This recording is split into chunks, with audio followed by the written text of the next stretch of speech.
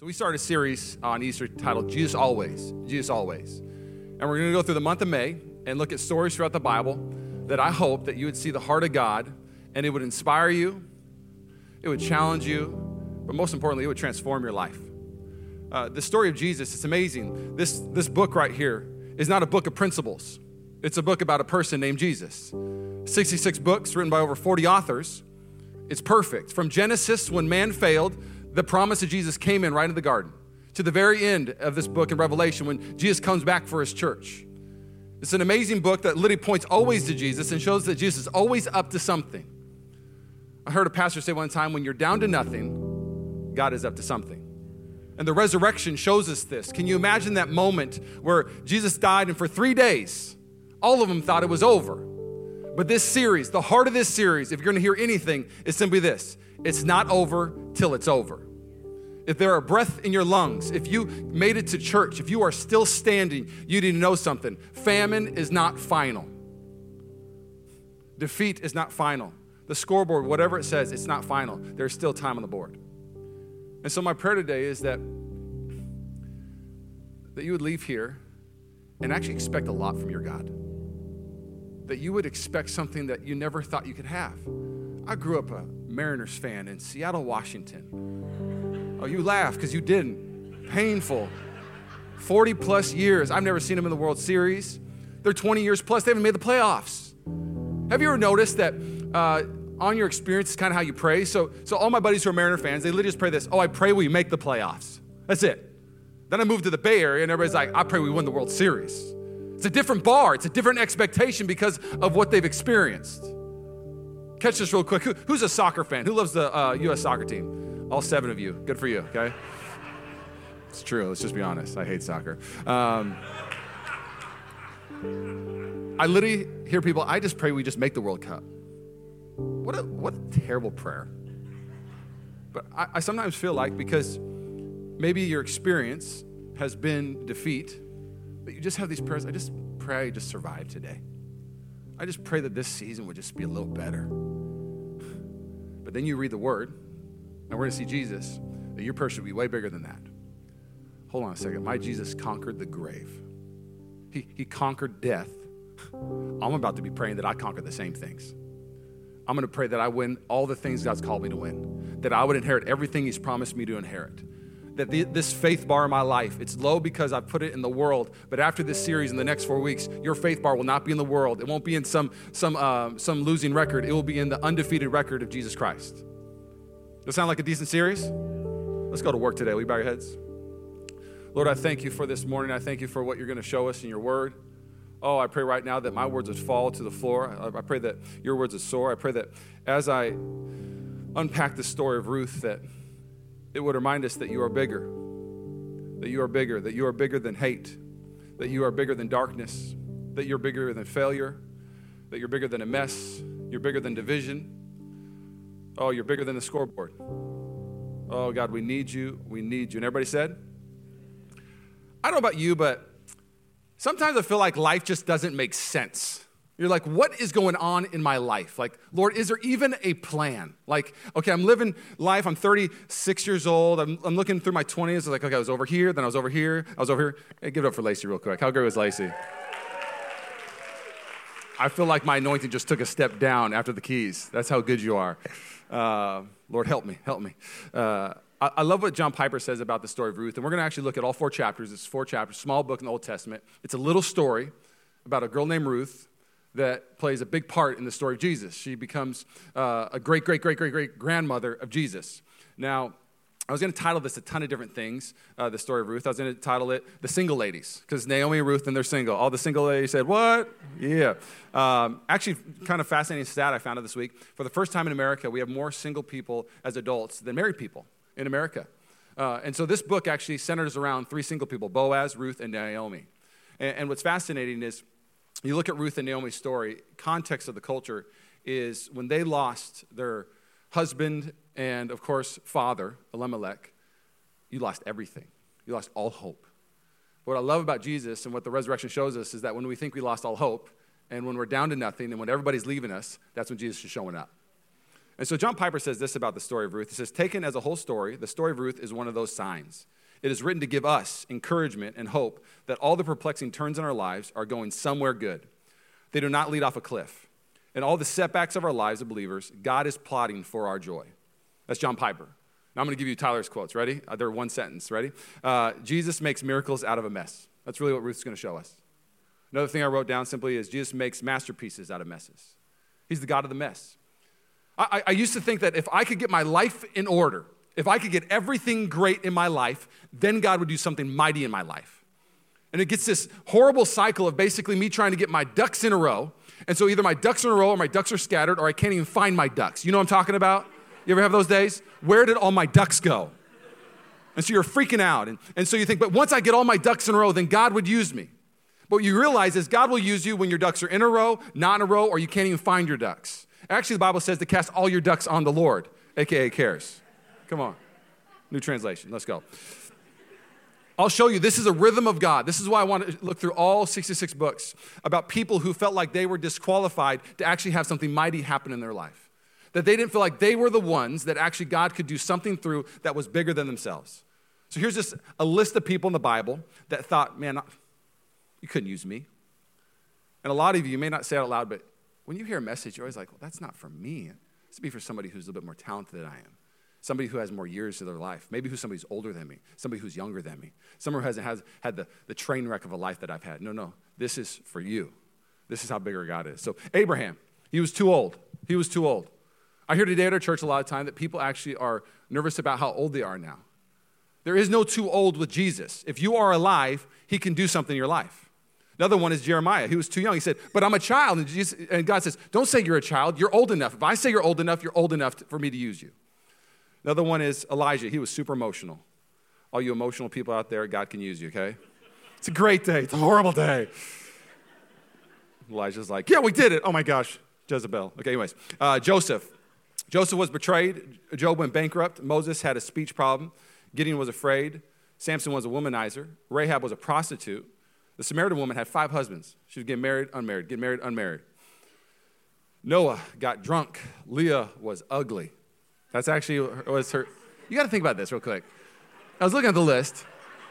I paused when I started reading like the list. I literally read like this is how I found this part. I've seen it on Facebook. I've seen it everywhere. You know, this is like one of those things like God can use you too. And I've always read like okay, but as I prepared this message, like Lord, I actually want to take this to heart. But then I saw Leah. I was like Leah was ugly. Now think about this in the Old Testament. You have to share somebody's physical stature if it's appropriate for the context. So Goliath, they had to say he's super tall, you know. And then, of course, in Zacchaeus, there was a part of it that had to talk about his height. Even Saul, head and shoulders. Leah, they literally said, hey, she was so ugly that God had to intervene and hook her up. This is her story. Let's keep going. Okay. Maybe it just made me laugh. I was like, oh, my gosh. I bet you Leah in heaven's like, really? That had to be in the Word of God, the eternal Word of God? Couldn't you say like I just had a bad hair day or whatever? No, you was ugly, girl. All right. I love this thing. This is real. This is real. It will tell on you in a good way. Here we go. Jacob was a cheater. David was a murderer. Jonah ran from God. Naomi was a widow. Peter denied Christ 3 times. Martha worried about everything. The disciples fell asleep while praying. And Paul was a Pharisee who persecuted Christians before becoming one. We're going to focus on Naomi. Naomi was a widow. We're going to take the visual look at Naomi's life. And a lot of time we center around Ruth and Boaz. Ruth because she's the one who actually births the kid that actually would be the great-great-grandfather to Jesus and actually to David. It's an amazing thing that a Moabite woman would actually be in the lineage of Jesus. If you study the Moabites, they were actually cursed for 10 generations. They were from Lot, and basically they worshipped anything and everything but Jesus. Terrible culture. But God pulled her out of that culture and used her to have this amazing story. It's kind of like the Cinderella love story of the Bible. Because then Boaz is this rich man, single. His name even means strong man. You know what I'm saying? So Boaz is in this story. And so we always kind of focus on Boaz and Ruth, but really the story starts with Naomi and ends with Naomi. And so I have 7 points today. Yeah, 7. So buckle up. I have no idea. This could be an hour. All right. It is what it is. Let's try to go for 30 minutes. Here we go. 7 points is for you to go from famine to flourish. That's the title of the message. Famine to flourish. There's 7 things Naomi did, and we're going to go over each one. Naomi needed to move. Naomi needed to needed a friend. Naomi needed to see God's goodness again. Naomi hopes again. Naomi goes all in. She goes all in. I'm going for it. And last but not least, Naomi shows us it's not over till it's over. If you have your Bibles, open up to Ruth 1. Ruth 1. We're going to pick up in verse 6. So what happens is Elimelech and Ruth, two sons, they're in Bethlehem. Famine hits. Elimelech leaves to Moab because he can find provision. He goes to the wrong spot. God doesn't tell him to go to Moab, but he goes there anyways. Elimelech ends up dying. The two sons end up marrying to Moabite women. And the reason why all the guys always want to marry the Moabites actually shows that they were hot, that they were they were a hot race, like they were hot. But just because something's hot doesn't mean it's good. Hell is hot. Doesn't mean that you should choose it. Can I get an amen? Yes? Okay. And so they choose these two Moabite women. Then they end up dying. And so now it's just Ruth, Naomi, and Ruth's sister. And they've hit rock bottom again. Famine to famine. And so this is what happens. It's very simple. But Naomi heard in Moab that the Lord had blessed his people in Judah by giving them good crops again. Naomi had heard about a place where people were being blessed. I want to catch this real quick. One of the first things you need to understand about famine is God will use famine to move you, but it also will use blessing to entice you. And so Naomi has this moment and saying that there's nothing here for me, but I hear that other people are being blessed in this land that we used to live in, Bethlehem, God's land, God's people. And so she brings back these two Moabite girls that are her daughters, but really in this culture, there is no hope for them. Basically, they can be on the outskirts of a field and pick whatever's left over, but that's it. And for me, I need you to hear something real quick. A lot of us get angry at famine. I hate my famine seasons. When I look back at my life, I hated when I was in famine seasons, where seasons where they're just the hardest things on the planet. Because what I know, I never would be here today without famine moving me to the places I needed to go. I remember being in LA. I'm 25 years old, single, just had broken up with a girl. A relationship ended that I thought I was going to marry. Not only that, my senior pastor ends up going to Colorado. They get an intern pastor in, and in this moment, he is like verbally abusive, throwing me against the wall. You've heard me talk about this. He told me, hey, if you're sick, come in and puke. I'll send you home. This is the season I'm in at this church. And before this moment, I was golfing on Fridays with the senior pastor. I was living life, dating the girl I thought I was going to marry, and all of that within a second, gone. So I'm sitting there in my apartment, and I'm having one of those ugly cries. We're talking like, like nobody's there. I'm hugging myself, kind of getting awkward. Right? Like, it's going to be okay. So ugly. It's the only time I've ever done it in my life. I remember getting out of bed, and I was like, I got to see how I look right now. And I looked at myself in the mirror. I was like, oh, my gosh, it's over. It's one of those moments, okay? Who's ever looked at themselves and they cry? Come on, my people. Nobody raised their hands. Okay, I'm going to put this away. I'm alone. All right, good talk. I remember praying to the Lord. Lord, I'll go anywhere. Whatever this is, I know I'm supposed to leave. I'm not supposed to be here, but if you tell me to stay, I'll stay. I'm done, God. I need you. It was this famine-type prayer. It was this prayer I was just so surrendered. And I'll tell you, when we're comfortable, we don't pray prayers like that. When we're full, we don't say, God, whatever you want to take, whatever you want to move from my life. When we're comfortable, like, oh, don't mess with what's going on right now. But God knows he needs to allow famine sometimes in our life to move us to our promise. Don't get mad at famine. Let it move you. I've had famines in jobs, so God would move me to a new place. I've had famines in relationships, so God would move me to a new relationships. I've had famine in my health, so God would have me change my priorities in my life. Some of you walk in and your life is just out of order right now, so you maybe have some famine in your health. Some of the famine isn't by God, it's just by your poor decisions. I remember I got up to about 240 pounds. That's heavy for me, okay? I'm not in the NFL anymore, never was. But if I was, I'd probably be a 240-pound tight end across the middle catching TDs all day. But the Lord didn't have that in my steps. All good. So I got up to 240, and I was just playing golf. And I'm like 30 years old at this moment. And I just go to chip the ball, and my back goes pop. And I was like, oh, my goodness. Something happened. Call the cops. Call somebody. I was just pain. Couldn't sit in the car. And again, 30 years old, you shouldn't have your back pop like that. And I go to the doctor, and my doctor, he just keeps it real. I was like, what's wrong? He's like, you're overweight. I was like, no, tell me something different. Tell me something. It can't be me. He's like, no, you're overweight. Like, you have too much weight on your body, and you haven't strengthened. Your core is really weak. You need to work out, and you need to lose some weight. Thanks. Have a great day, bro. I just give me a pill, and let me be on my way. A lot of us, we go to God, what's wrong? What's wrong? What's wrong, God? And you need to understand something. Famine in this land, here's why it was happening. There was no regular rainfall happening at this moment. And for you to actually flourish, and maybe why you have famine right now, is not because something crazy happens is because you actually don't have a regular relationship with Jesus. Jesus needs to reign in your life daily. There has to be a rhythm in your life. Coming to church is not going to have you flourish. It's a part of it, but being the church, being planted in the church, being a part of the church, serving, giving your life away, that's when your life starts to flourish. So I went on this workout thing. I started working out every day. Got down to about 195. My body was feeling great. Now I'm back up to 215. I don't want to talk about it. But some of you need to change your schedule. It's that simple. Reason why there's famine, you just need to change your schedule. You need to change your priorities. Let's keep going. So famine will cause you to move. So Naomi moves. But then there's a sad moment where Naomi shows up back at her hometown, and people see Naomi coming back. And here's what happens in Ruth 1. She says this. So the two of them continued on their journey. When they came to Bethlehem, the entire town was excited by their arrival. Is it Naomi, the woman asked? She goes, don't call me Naomi. She responded, instead, call me Mara. For the Almighty has made my life very bitter for me. I went away full, but the Lord has brought me home empty. Why call me Naomi when the Lord has caused me to suffer and the Almighty has sent such tragedy upon me? Stop. Naomi means joy, pleasant. Her life is nothing but joy and pleasant. And isn't it funny that she goes, I left full and I came back empty? No, you left because you were empty. You're actually changing. How many of you change the story sometimes to make yourself feel better? AKA Proverbs says, very simple verse, man ruins his life because of his own folly, yet his heart rages against the Lord. Naomi and Elimelech made bad decisions, left the Moab, which they shouldn't have. They lost everything. She comes back. She blames God, doesn't take any responsibility, and she says famine has now renamed her. Famine should move you, but it should not define you.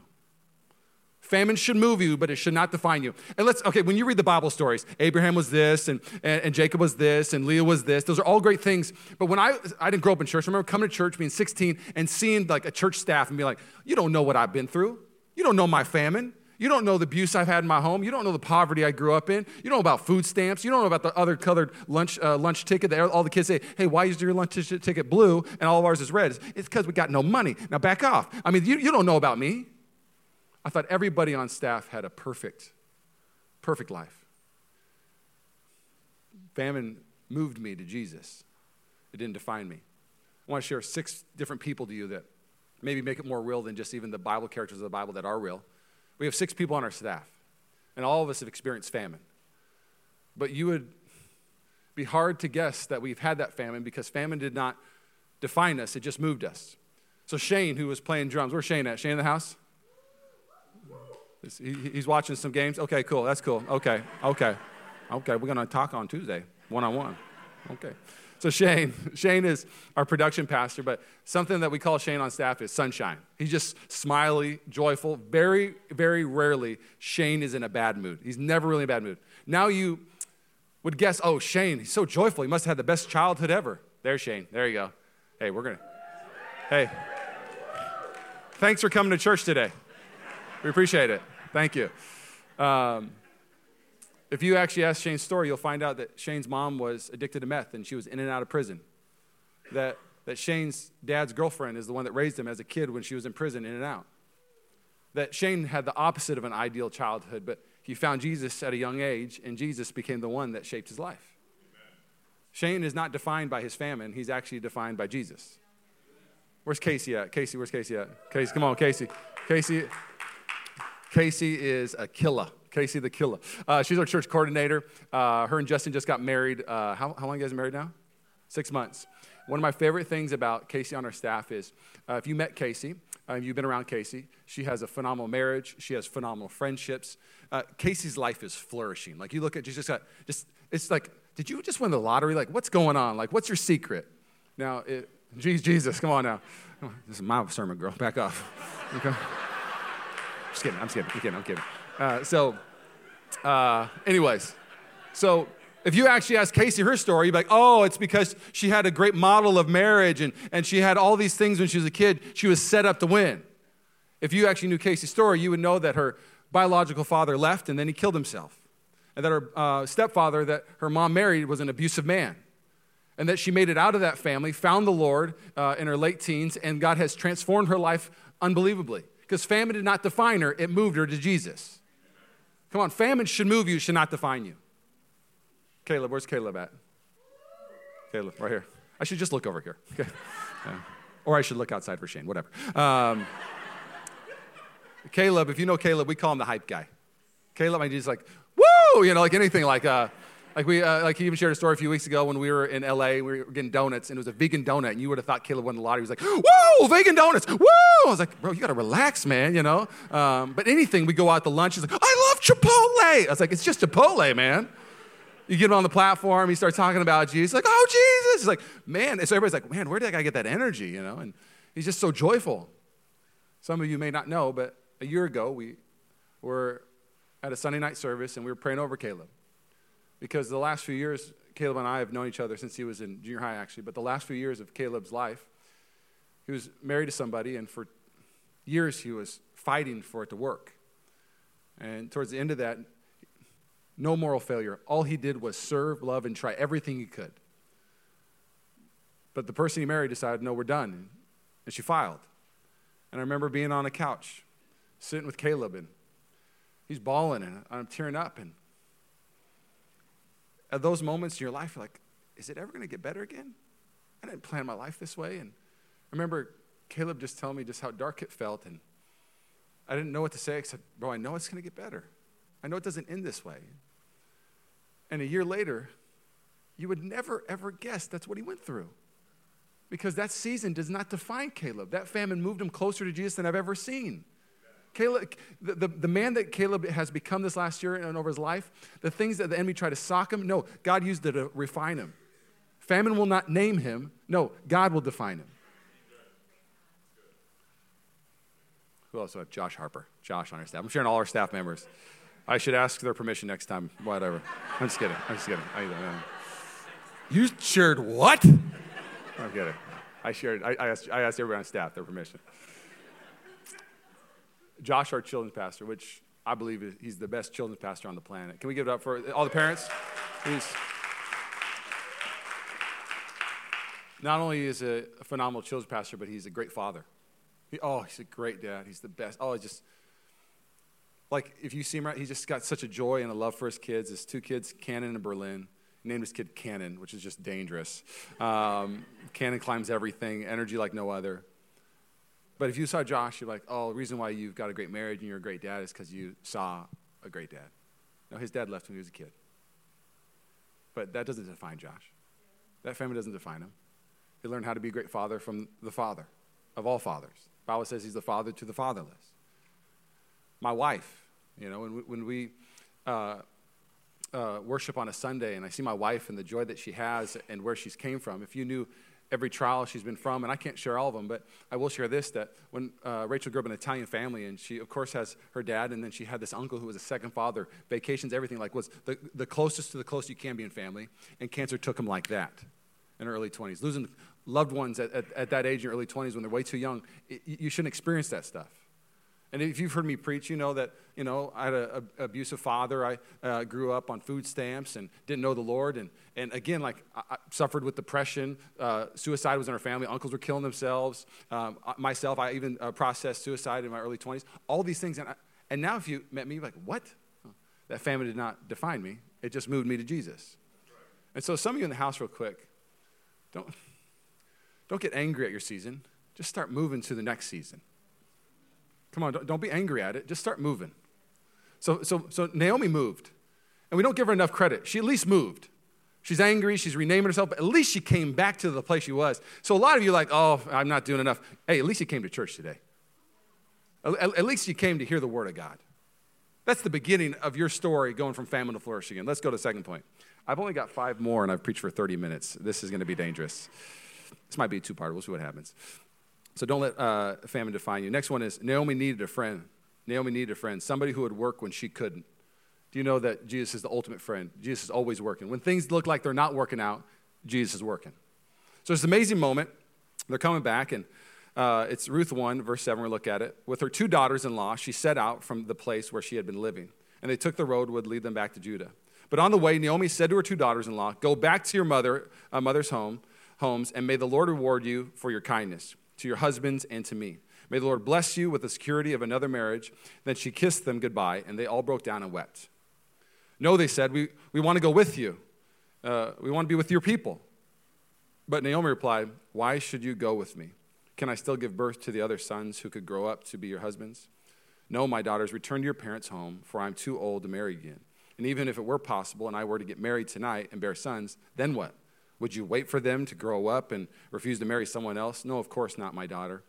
Things are far more bitter for me than for you, because the Lord himself has raised his fist against me. Stop. Very simple. This is what Naomi's doing right now. She's, in her life, I quit, I'm done. She's saying to these two girls right here, look at the scoreboard. It's halftime, I'm down 50. You don't want to be on my team. I'm going to lose. My life is marked by loss. You don't want to be with this loser. Get out of here. Look at the scoreboard. I don't know about you, but I love, who loves sports? Who hates sports? It's okay. Okay. I'm going to use a sport illustration. Is that cool? Okay, good talk. I love playing sports as a kid because it taught me so much. Last year I was at Game 6 of the Western Conference Final against the Rockets. Warriors had to win to go to Game 7. And so they were down 15 in the first quarter. 15 in the first quarter. And Rachel looks at me, and my buddy Drew and his wife, they've risen at this time, so we're all sitting there. And they're like, oh, no. And Rachel's like, oh, my gosh, they're down 15 in the first quarter. Can't believe this just may not be their year. And I was like, oh, no, this is about to be one of the greatest comebacks we've ever seen. We get front row seats. Well, we were up a little higher, but we get front row seats. About 55 rows, whatever. We get 55 row seats to watch one of the better playoff comebacks of all time. I was like, it's not over. It's the first quarter. The Warriors. We got Steph. They got the Splash Brothers. We got this. Halftime, we were still down, but only down by a few points. I was like, okay, we got this. We came back to actually win by 15. Crushed them. Down 15, ended with going up 15. I want you to catch this real quick, and I shared this really quickly in our ministry time last week, but I feel like I need to share it for somebody today. It's in Ecclesiastes 3. It talks about seasons. It says a time to be born, a time to die, a time to plant, a time to uproot, a time to kill, a time to heal, a time to tear down, a time to build. There's 28 of these in Ecclesiastes 3 for seasons in your life. But out of those 28, 0 of them say a time to quit. One of my mentors tell me it's always too early to quit. It's never too late to start over again. It's always too early to quit. And I want you to hear this real quick. Do not let a season ruin the rest of the game. Do not let one bad season, one bad moment, one thing that marked your life, and if you're a young person that was abused, do not let that one moment define the rest of all your relationships. If you're somebody who's tasted divorce and been betrayed by a spouse, do not let that one moment define the rest of the game. You can actually leave this world up top 15. I crushed life. You're welcome. There's something to be said about people who understand that there are going to be seasons in their life, but you need a friend to work for you when you won't work for yourself. Because in that game, if you knew anything, there was actually, Steph was not hitting, but Clay was hitting like crazy. I love that Jesus doesn't leave us. He actually clings to us. And this is what I love, because she says, I quit. I'm done. But Ruth says, well, actually, let's throw Orpah under the bus real quick. So Orpah, the other sister's like, yeah, you're right. I'm out. Good point. So there's two sisters. So they went together. Orpah's like, okay, bye. You make a great point. I'm going to go back. But then Ruth clung tightly to Naomi. Look, Naomi said to her, your sister-in-law has gone back to her people and her gods. You should do the same. But Ruth replied, don't ask me to leave you and turn back. Ruth is basically saying, you may be quitting, but I'm not quitting. Ruth is doubling down on Naomi's life. Your goodness, because she's talking about this God, and I love what Ruth says. This is her conversion moment right here. She goes, wherever you go, I will go. Wherever you live, I will live. Your people will be my people, and your God will be my God. There's something that she knew about Naomi and her God that she wanted, that she wouldn't leave her. So she doubled down and said, I'm clinging to you. You can try to get rid of me, but you're not going to get rid of me. She goes on to say, wherever you die, I will die, and there I will be buried. May the Lord punish me severely if I allow anything but death separate us. When Naomi saw Ruth was determined to go with her, she said nothing more. Does that sound like anybody to you? Ruth's declaration? Does that sound like anybody else you ever heard of? Ruth leaving her homeland and saying to somebody, I will never leave you, I will never forsake you. Jesus is a better Ruth. Because Jesus in Hebrews, I love it, he says this. A very simple verse, he goes, never will I leave you, never will I forsake you. So we say with confidence that the Lord is my helper. You need help in life. I need help in life. We are going to have to go through life, and if we actually think we can do it on our own and we should quit, that is the opposite of what a victory looks like. I remember when we were deciding to plant the church in Walnut Creek, I actually almost literally, these are the places we thought of, like, we should just go to Texas. Because the scoreboard shows us, man, you plant a church and you're just kind of good, people just flood into that place. Stats in the Bay say 8 out of 10 fail. I don't like that scoreboard. But then I started thinking the way God would think. Just like the game, hey, we're down 15, it'd be one of the better comebacks in playoff history. So then I find out about the Bay Area. 96% of people don't go to church. Oh, this is the setup for all setups. This is the setup for all revivals of all revivals. And I get to be on the team for this one? So you're saying the first quarter of Mission Church, you can look at the Bay Area, and there are 90% of people right now are doing something else except experiencing the love of Jesus. 90% of people, let's just say what the word says, they're going to hell instead of heaven. They're experiencing bondage and not freedom. They're experiencing curses and not blessing. And you're telling me you called us to be a part of this comeback, Lord? Sign me up. Because he has not given up on this Bay Area. The Bay Area may have said, hey, get out of here. You're done. We've moved on. We're affluent. We got education. We got all this. You can just leave. But Jesus says, I'm never leaving the Bay Area. I will never forsake the Bay Area. I will send my church. I will send Christians, and they will revive it because that's what I do. I'll take a clap. I want you to hear this real quick. I love the rhythm of God. It's never the capable that he just picks. It's just available. In church, we believe this. Your best ability is your availability. I don't know. I like skill, I like talent. There's a reason why Rachel won't let me on the worship team. I've tried. Oh, I've tried hard.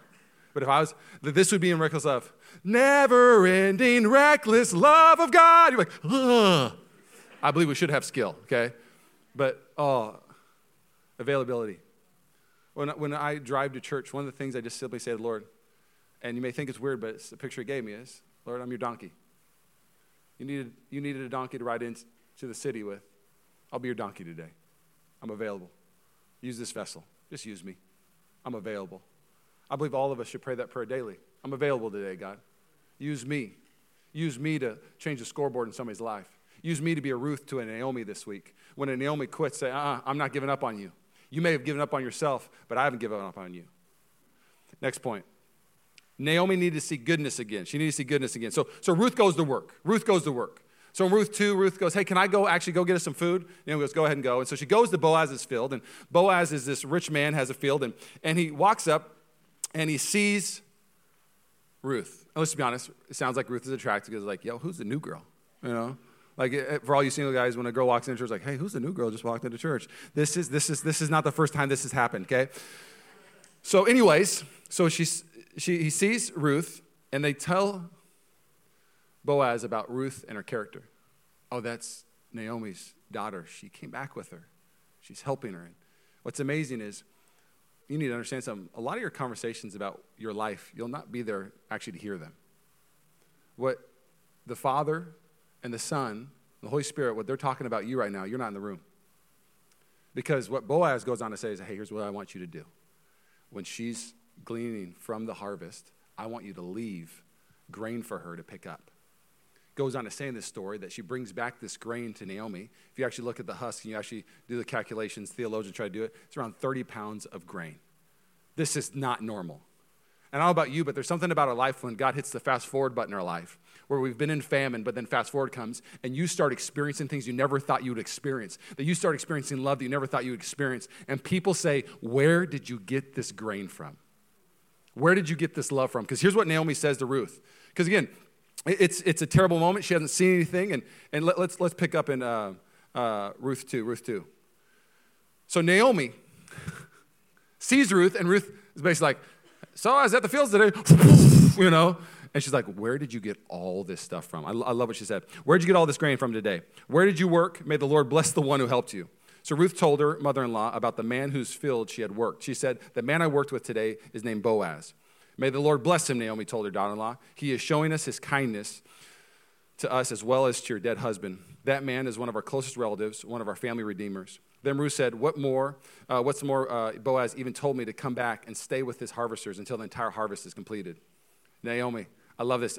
You got to read text slow sometimes. Good exclamation point. I just picture Naomi as she was walking back to Bethlehem, as she was at home, sitting there and sulking and hadn't seen any good happen again. And she sees Ruth walk in the door. And sees Ruth pour out all this uncommon favor, all this uncommon blessing that she didn't work for, but she got it for some reason. At the very end, it says, good, exclamation point. I picture Naomi's face going, good, okay. I'm seeing goodness again. Maybe the scoreboard was wrong. Maybe, just maybe, what I thought my life would be, maybe. She's tasting hope for the very first time again. Okay, good. Okay, good. Go back to that place. She goes on to say, she goes, good. Do as he said, my daughter. Stay with his young women right through the whole harvest. You might be harassed in other fields, but you'll be safe with him. She hopes again.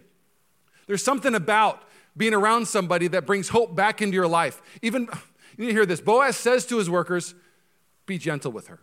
This is a time of Judges where rape and killing is very common. They were doing what was pleasing in their own sight. They had a generation that raised up that did not know God.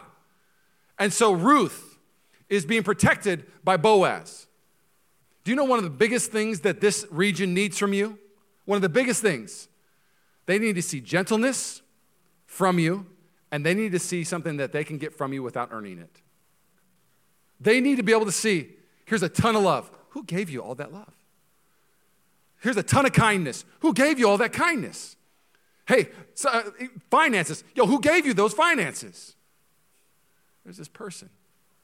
His name's Tyler. And he gave me this. Hold on, why? I don't know. It's just that's their church. That's who he is. Okay, good. There's goodness still in the world, maybe. Good. There's somebody who actually is going to help maybe still. My life isn't over. Maybe there's more Christians out there. Boaz meant strong man. Elimelech, he didn't live up to his name. Meant something very similar, but he actually took her to the wrong places. Elimelech almost represents culture. And so she followed the wrong thing, tasted death, and now she's encountering a new thing called Boaz. And Boaz, again, Jesus is a better Boaz. He's the redeemer of all redeemers. And so my question is, sometimes I feel like we always want to be Ruth in this story, but if you've been a Christian for more than 10 years, you better start acting like a Boaz. Stop trying to always be Ruth all the time. You got to graduate. So many people just coming to get and glean and get things they didn't work for, a.k.a. people showed up at 7 a.m., giving their life away to the church, and year after year you come like, it was good, but I want to go glean somewhere else because I know that they did all the work, and I liked what I got, but now I'm going to go get something else. No. If you are called here, you are called to serve here. You're called to be a Boaz here, to be redeemers with us, and to point to the Redeemer of all redeemers. I feel like I yelled at you. I'm sorry. Will you forgive me? Just kidding. You better start serving. Just kidding. Okay. Let's keep going. Next one is Naomi, after she sees the goodness, she goes on to have this, I would say, faith moment. Faith moments usually start with a plan. You start dreaming differently. And so Ruth, it's in Ruth 3. It's very simple, but she goes on to say to Ruth, and she starts thinking, okay, timing's lining up. Boaz is single. He's our family redeemer. You're single. He's rich. We're poor. He ain't find nobody yet. You was pretty. Okay, we about to do something here. This is looking good, okay? This is a great moment. She's starting to have faith again because she's starting to see God work in front of her eyes. Finally, she's starting to see something come together. And this is the moment where I believe Naomi goes all in. Naomi goes, okay, chips in the middle. I'm not going to sit here and sulk anymore. I want us to go for it. We're going to swing the bat. So in Ruth 3,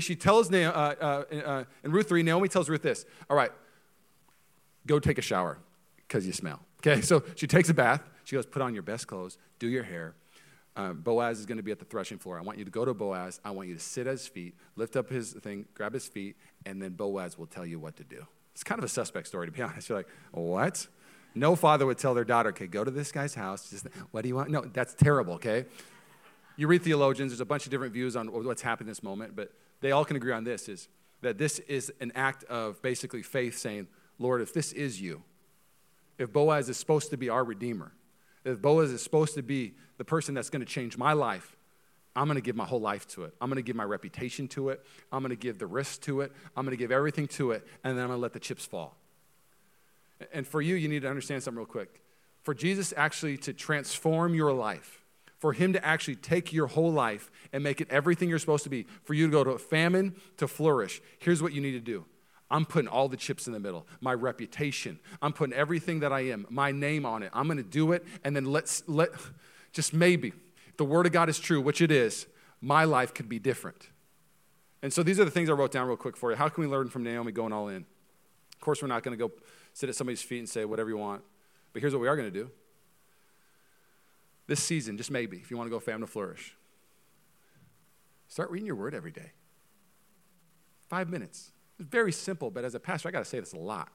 We're the most biblically literate generation ever to be in America. Sounds a lot like the book of Judges. You want to have more faith and be encouraged more and see great comebacks? Read the word. You'll get inspired more. You'll realize that if God can use Abraham, he can use you. You got to read this. All in with the word. You got to be all in with prayer. You got to be all in with church. You got to be all in with forgiveness. You got to be all in with love. You got to be all in with serving. You got to be all in with your church. This is how it works. It says this in Psalm 92:13, very simple verse. Those who are planted in the house of the Lord shall flourish in the courts of God. Those who attend church will flourish. No. Those who like church will flourish. No. Those who kind of do church will flourish. No, that is not the promise from God. The promise is this. If you will come to my feet, not Boaz's, but you will come to the feet of the Savior, and you will bow down and worship me, watch what I'll do in your life. I will take you from famine to flourish. But if you will bow down to other idols, you will experience what Naomi experienced. You'll go to Moab. You'll try every other culture saying, I'll try money. I'll try a job. I'll try a relationship. And what you'll experience is famine after famine. Eventually, learn from Naomi. Don't taste death after death and then finally come to Jesus. Learn from her pain and come to him today. Skip that season. That's what's so cool about the word is it actually we can learn from wisdom or pain. I mean, I want to learn from wisdom. I don't want to have this world bring me to my knees. I want my faith in Jesus to bring me to my knees. You're going to bout something this week. You're going to bout something. You're going to give your life to something.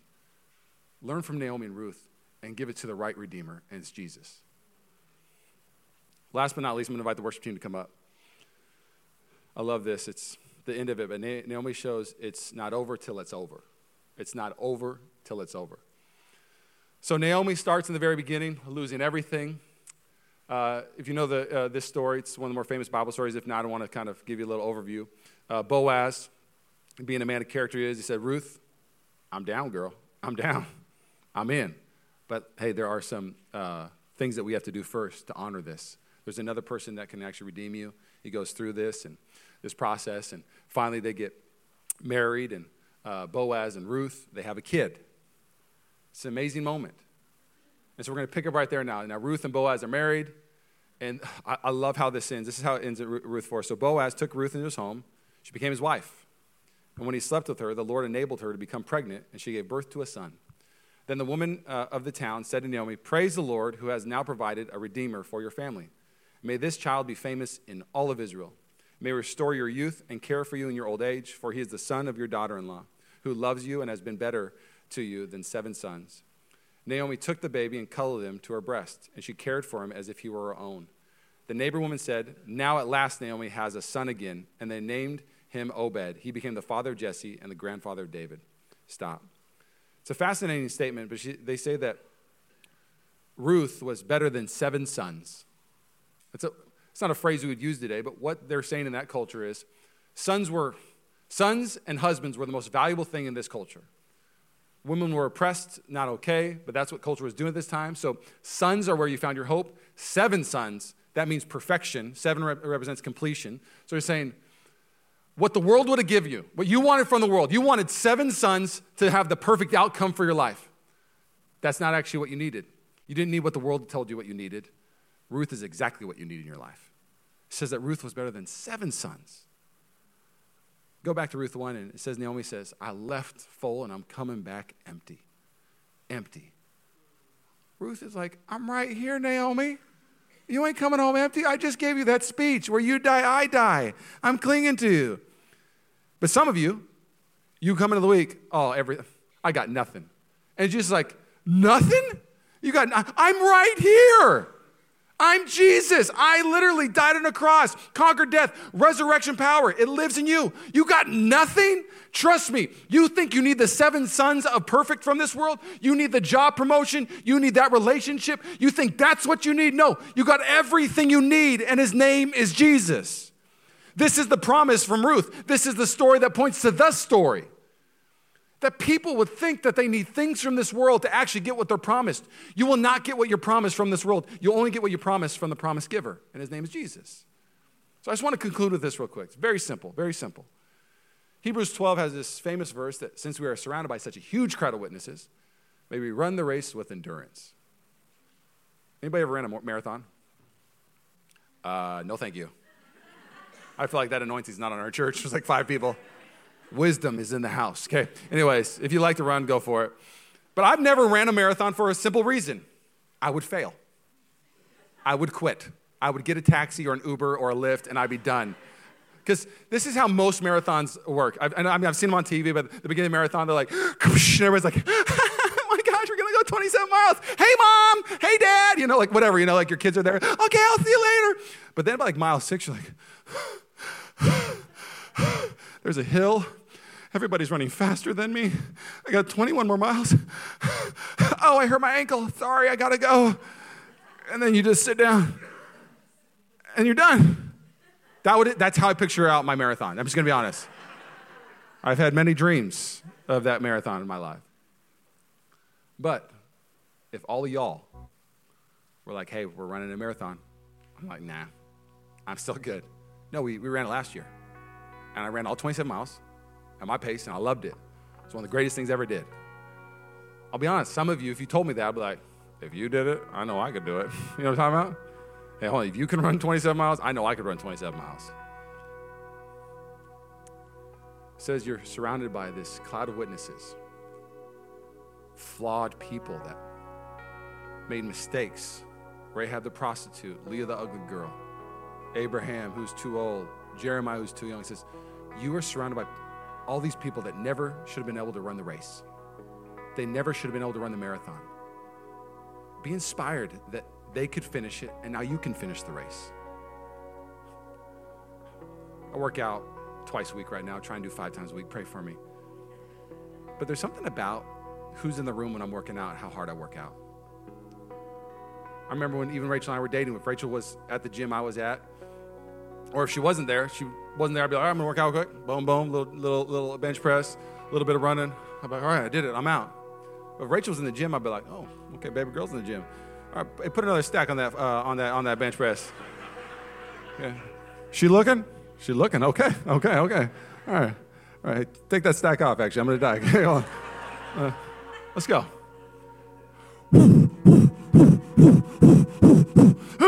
Be done. And I'd walk up and and then I'd go to triceps and I'd make sure that I'm wearing a tank top. Like, that's me, girl. That's me. My baby girl's in the room. It's going to change the way that I work out. Catch what it says in Hebrews 12. We do this. How do you run the race with endurance?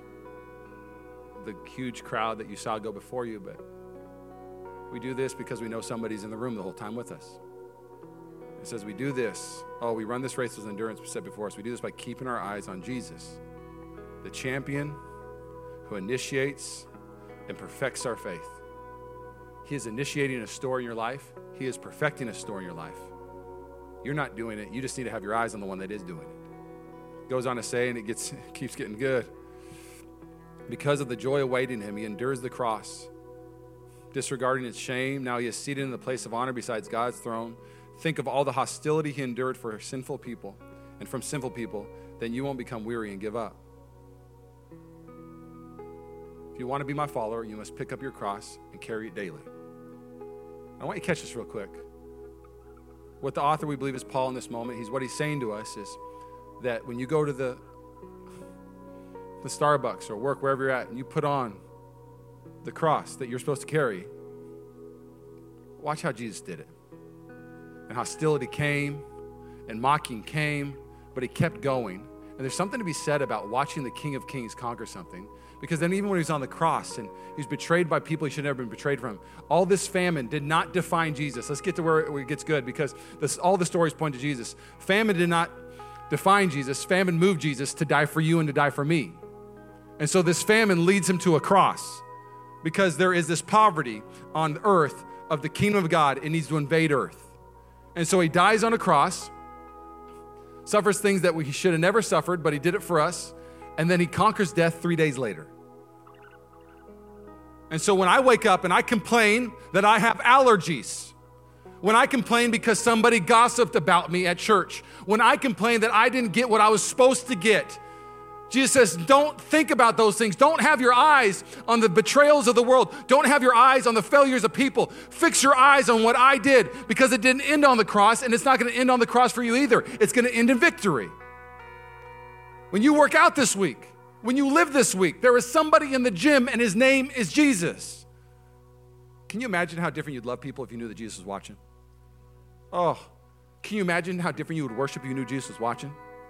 Can you imagine the desire you would have to live the life God called you to live, to forgive and respond if you knew Jesus was watching?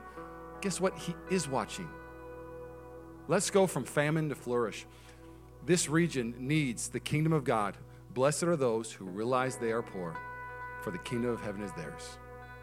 Come on now. Blessed are those who realize they're in famine, because they'll be moved from famine to the kingdom. The kingdom of God, all its inheritance is yours and it's mine. Let's go show people the goodness. Will you bow your heads?